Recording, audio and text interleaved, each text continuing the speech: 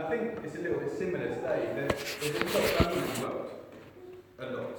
And I think it would be a bit silly if we just sort of forget about it and just continue like normal. Because the reality is that actually normal life at the moment is looking different.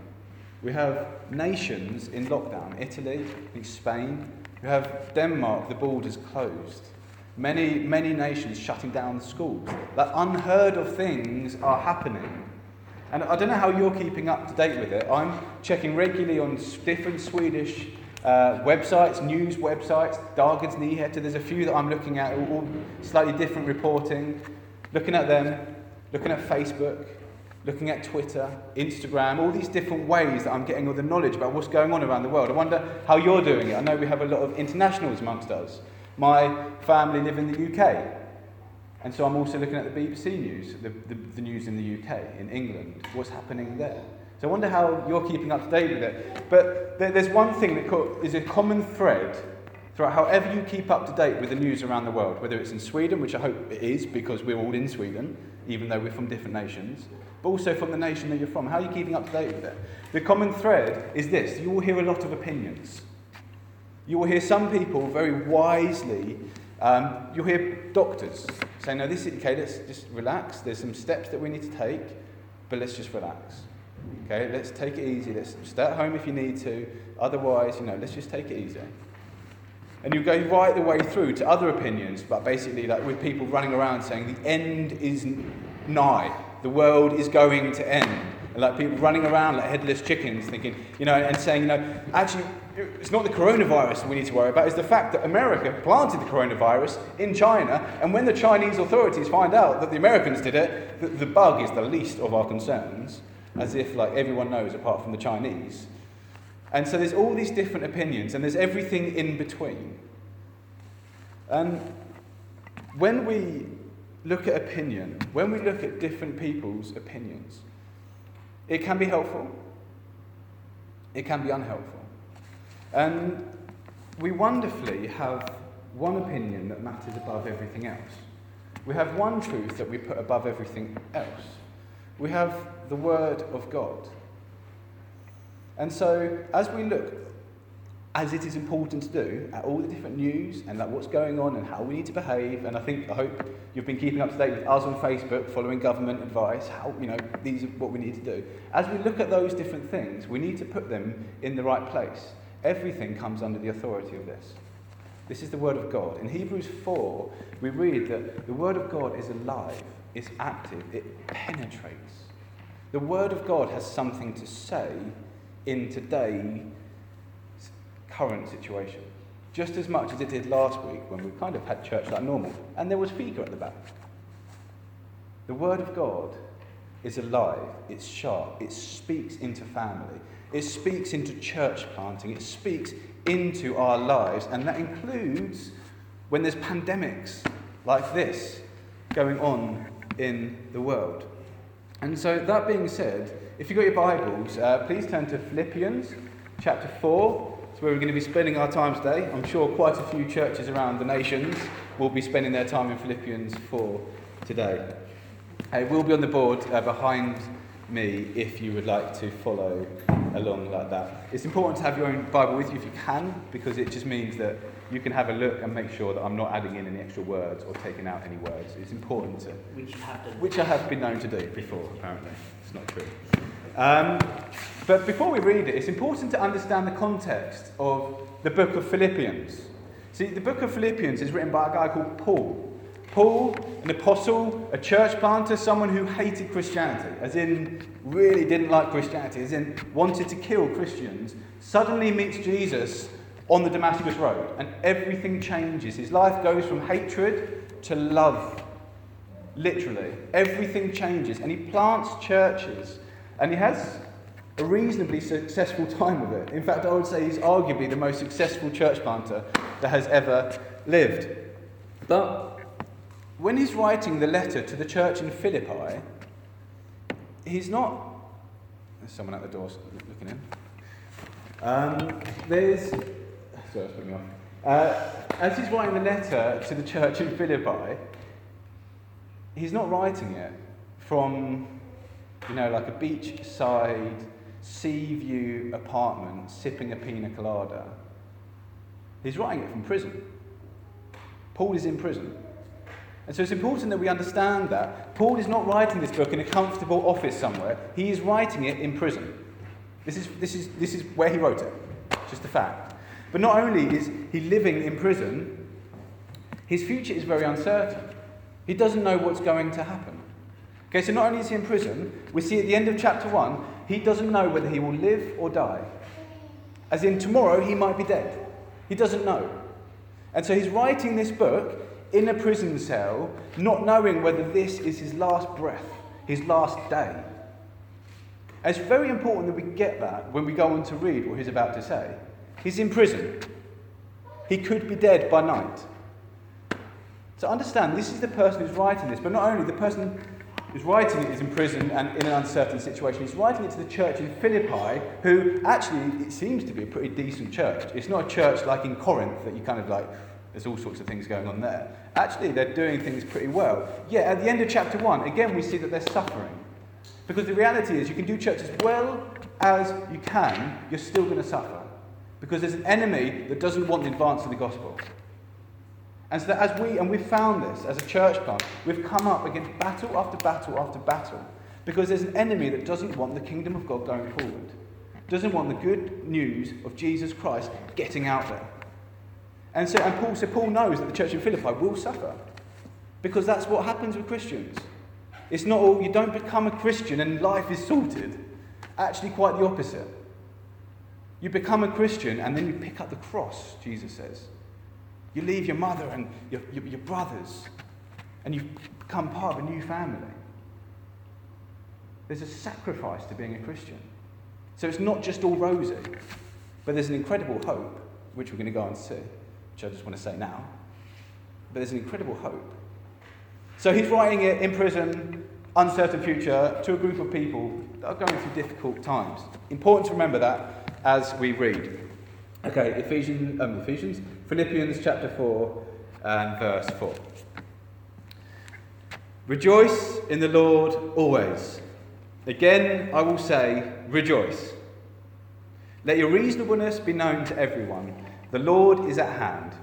Do not be anxious about anything, but in everything, by prayer and supplication, with thanksgiving, let your requests be made known to God.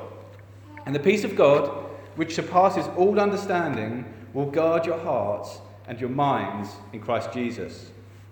Finally, brothers, whatever is true, honourable, just, pure, lovely, commendable, if there is any excellence, if there is anything worthy of praise, think about these things. What you have learned and received and heard and seen in me, practice these things, and the God of peace will be with you.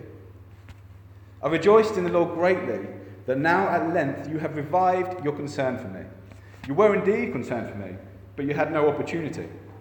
Not that I am speaking of being in need, for I have learned in whatever situation I am to be content. I know how to be brought low, and I know how to abound in any and every circumstance. I have learned the secret of facing plenty and hunger, abundance and need. I can do all things through him who strengthens me. I want to speak for the next 15 minutes and just kind of pick up a few things that we see in this scripture, and I want to land on what Paul calls the secret. Okay? So he says right at the end, I know the secret. And so I want to land there, but we're going to take a journey there by just picking up a couple of other things. And the first thing I want us to see is this joy that Paul has. Rejoice in the Lord always. Again, I will say, rejoice. Remember, prison, possibly dying, people who are going to suffer. What does he say? Be sad, mope around, be like, oh no, when is it going to happen? He says, rejoice. There is joy to be found in the midst of suffering, when you are surrounded by prison walls, when you are surrounded by prison guards, when you don't know that this might be your last breath. He says, rejoice. There's joy to be found. How has Paul gone mad? You know, he was working so hard that he kind of, and he got hit on the head, and suddenly that was it. That was when Paul went mad. No. Because his joy is not found in his current situation. His joy is found, as we see, rejoice in the Lord. His joy is found in the Lord. It's not based on the current situation. It's based on who God is. I heard this great quote the other day. Actually, I can't remember it word for word. But it said something along the lines of, I don't read the Bible because God will love me more. He won't. I read the Bible because in doing so, I love him more. I think that's a brilliant quote. I don't read the Bible because God will love me more. I don't do it because it's law. I do it because in doing that, in reading the Bible, I see who God is. I love him more. And Paul knew who God was. He knew his theology. He knew the character of God. Because in Scripture, we see that. We see what God is like. We see his character. We see his power. We see he's a creator. That he flung the stars up into the sky. We see that he's a shepherd. The Lord's my shepherd. I shall not want. We see he's a father. We see so many things about who God is. And when we see who God is, joy comes. Because we realise we're not living life surrounded by prison walls. We're living life knowing the Creator. The God who shaped everything, who created. The God who knows every hair on everyone's head. The God who has everything under control. Everything. And so we don't need to be worried about thinking what's going to happen because God is in control. And he knows everything. And so we can have joy even when we're reading the news. Because God is in control. So the first thing we see is that Paul was able to rejoice in God. So he doesn't look around, but he looks up. He sees God. So look to God over these weeks, over these months, however long. Look to God. Okay? Look around a little bit, as we're going to go on to see, but look up. Know God. Know that he is good. Know that he is in control. Second thing we see is in verse 5, let your reasonableness, be known to everyone. When I first read that, I kind of couldn't really understand what Paul was saying. Reasonableness, what does that mean? Basically what he's saying there is don't just look out for yourself, look out for others. Don't just be so focused on your own safety, your own life. Actually, broaden your horizons. Look out for others. When I went shopping just a couple of days ago, and I haven't been shopping over the weekend, but there wasn't like loads of shelves empty and stuff like that. There wasn't loads of panic, but there was definitely an edge in the air. There's definitely an edge in the air. People were definitely a little bit different to what they normally would be. And actually looking at different, around the nations, the USA, and in the UK, there are literally riots going on in shops. People are focusing on themselves. It's at times like this that you see people, what they prioritise. And the majority of the world prioritises themselves. Paul says, let your reasonableness be known. He says, look out for others. Friends, we have an amazing opportunity as the world is grabbing all the pasta off the shelves, that we don't need to take 20, 30, 40 bags of pasta. But actually we can look out for others. Now, of course, what I'm not saying is like just give away all your food so you don't have any food. I'm not saying that. But there's a priority of saying, no, actually, do you know what? We are a people who look out for others.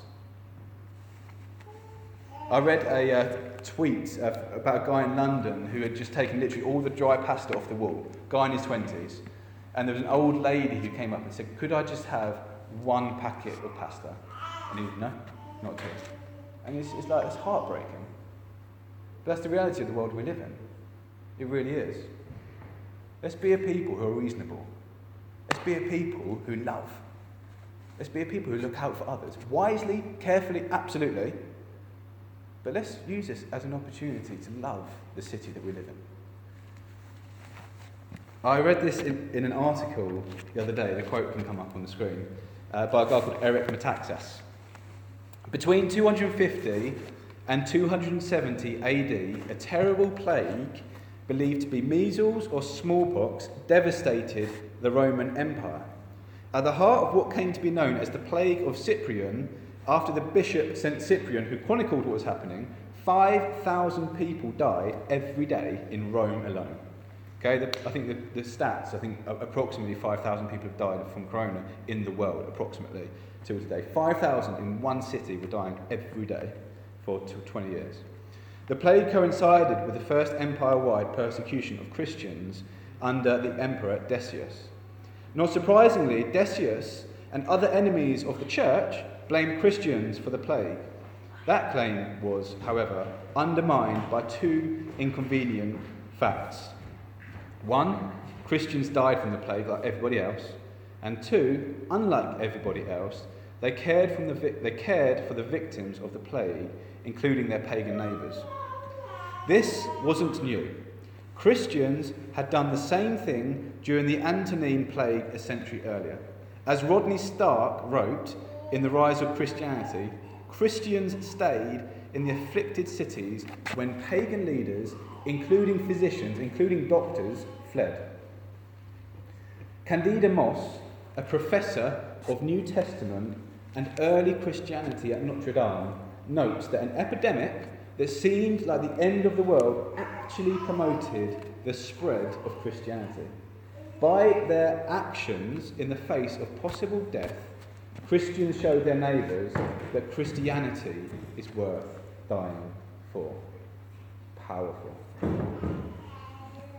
Sum that up in 2 words: be kind. Think about others. Don't just think about yourselves. Tell the gospel of grace in word. There is hope in this situation. His name is Jesus. But also in deed, in how you act, in how you live. Next thing he goes on to say is, don't be anxious. And this kind of links back to the Sermon on the Mount, where Jesus says, also, don't be anxious. He says, the birds are being looked after, you also are going to be looked after. Don't be anxious. And the reality, I'm speaking for myself, but I assume there's others in this room too, the reality is that you can feel a bit anxious about what's going on in the world. Perhaps not so much in terms of me. I'm not so anxious for myself. I'm 30, in my 30s, peak physical health, as you can see. Yeah, so I'm going to be able to fight it off, okay. That seems like the stats. But I have a 1-year-old who has asthma. I have parents who are getting towards their 70s. I have a grandma in her 90s who has actually been self-isolating for the last 5 years. So she's like a step ahead of the game, prophetically self-isolating. I have friends who have underlying conditions. So I would be lying if I was saying I'm not a little bit anxious about the situation in the world. Paul says, don't be anxious. But he doesn't just leave a gap and say, well, just kind of think about elephants. No, he says replace it with something else. He says replace it with prayer. Don't be anxious, pray. And so the next thing that I would want us to take away from today is that if you're feeling anxious at all, when that comes over you, pray. Speak to God. Because we have access to God through Jesus. We have access to the one who is in control, the one who knows the beginning and the end. So pray. Use it as an opportunity to pray. I'm feeling anxious. Pray. Father God, help. And we see that. He literally says, make your requests known. Oh Lord, I pray for Oscar. I pray for my older parents. I pray may the gospel seed grow. I pray for my colleagues. I pray for my friends. Ask him for things. But notice this, he says do it in thanksgiving. Do it with a thankful heart. Why can he say that? Because Jesus has won. Because we have been given a gift. And so we can approach Jesus, we can approach God, we can pray, and we can be thankful. Because he's already won. I remember listening to a guy called Andrew Wilson, who is a New Frontiers theologian who's kind of now extending and kind of, I guess, going around the world a little bit. A very, very clever guy. And he was preaching on healing, and he has two autistic kids.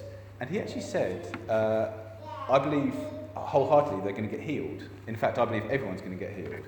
And I stopped when I was listening, because he's normally so solid.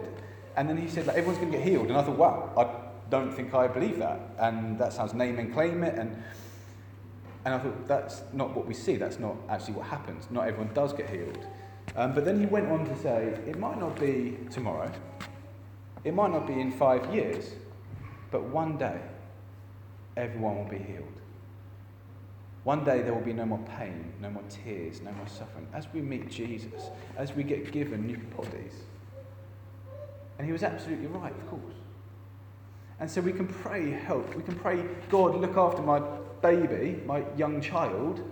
But we can pray so in a thankful way because Jesus has done it.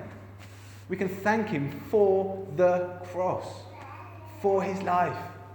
Thank you, Jesus. Thank you, Jesus, that we don't need to be worried because you have won it. And one day, every pain, suffering, tear, everything will be wiped away. Isn't that amazing? And that's a gift. It's nothing that we've earned. And that's why we say thank you. I don't say thank you to my employers every month when they pay me because I work for that money. But I've not worked for anything. This is all out of the grace of God. The gift of Jesus Christ. And so we can say thank you because we don't deserve it. We should be anxious. But we don't need to be anxious. Why? Because Jesus has done it. Jesus has won it. The victory over sin, over death, over suffering, over everything. Amazing. Hallelujah. Wonderful stuff. Isn't it? Be thankful. Pray and be thankful. He then goes on to say, think. Whatever is true, honourable, just, pure, lovely, commendable, if there is any excellence, if there's anything worthy of praise, think about these things. And what Paul is saying here, he's saying don't remove yourself from culture. Don't think that the Christians should remove yourself from culture and that culture is just inherently bad. That's not right. There's common grace. God has given common grace. God has given doctors, which is an amazing thing. And they're not all Christians, but they're worth listening to. Think. Listen to the good stuff. And there is good stuff out there to listen to. Thankfully, we have a doctor and a Christian in the room. So we have the best of both worlds. But think. Don't just remove yourself from culture. There's good things to listen to. Find them. But don't hang around the paranoid scaremongers, the conspiracy theorists who are saying, no, this is all happening because of the Americans planting the bug into China. There's going to be a massive world war. The end is coming. If you listen to stuff like that, you're going to start believing stuff like that. Don't think about stuff like that. Throw it away. But there are good things. There are redeeming things in the culture. It's called common grace, what theologians call common grace. God has given good things.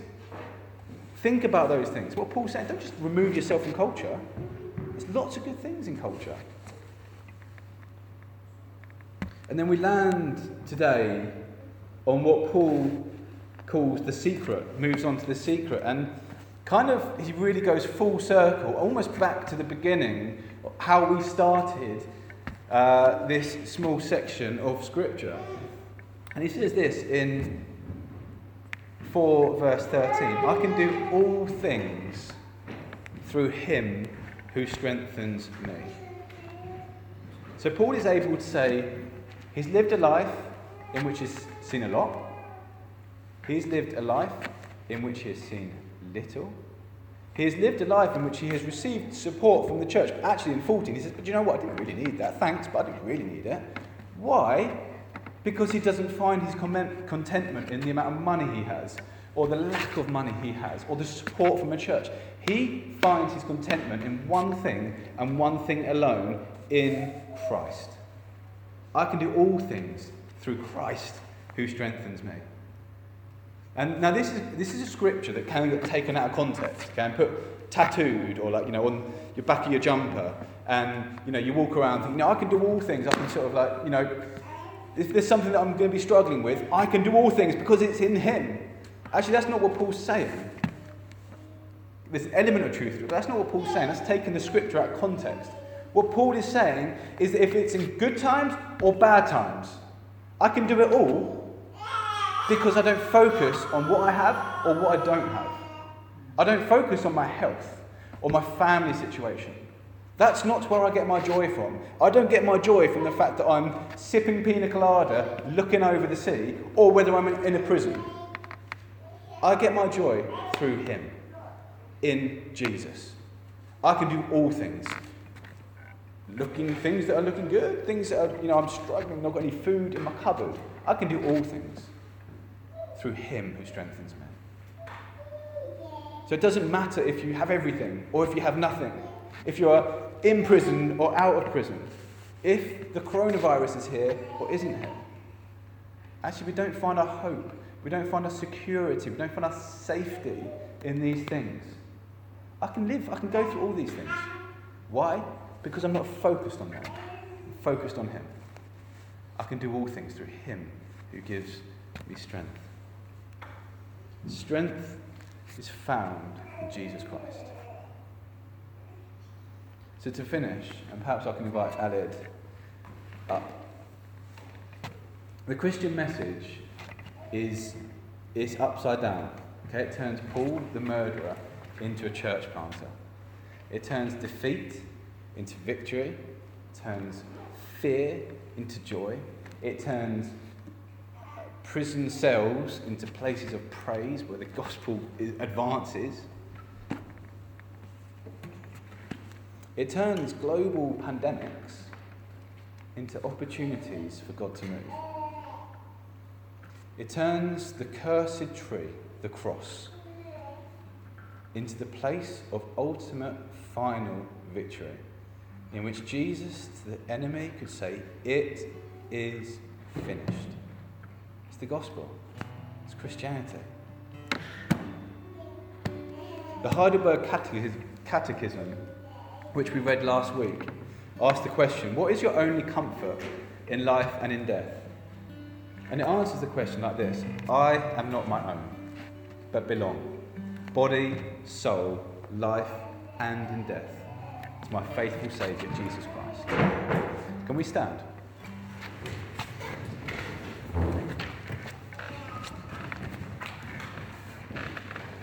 We're going to finish by singing a song. But before we do that, I wanted to read a piece of scripture over us, and then Aled will lead us in one final song.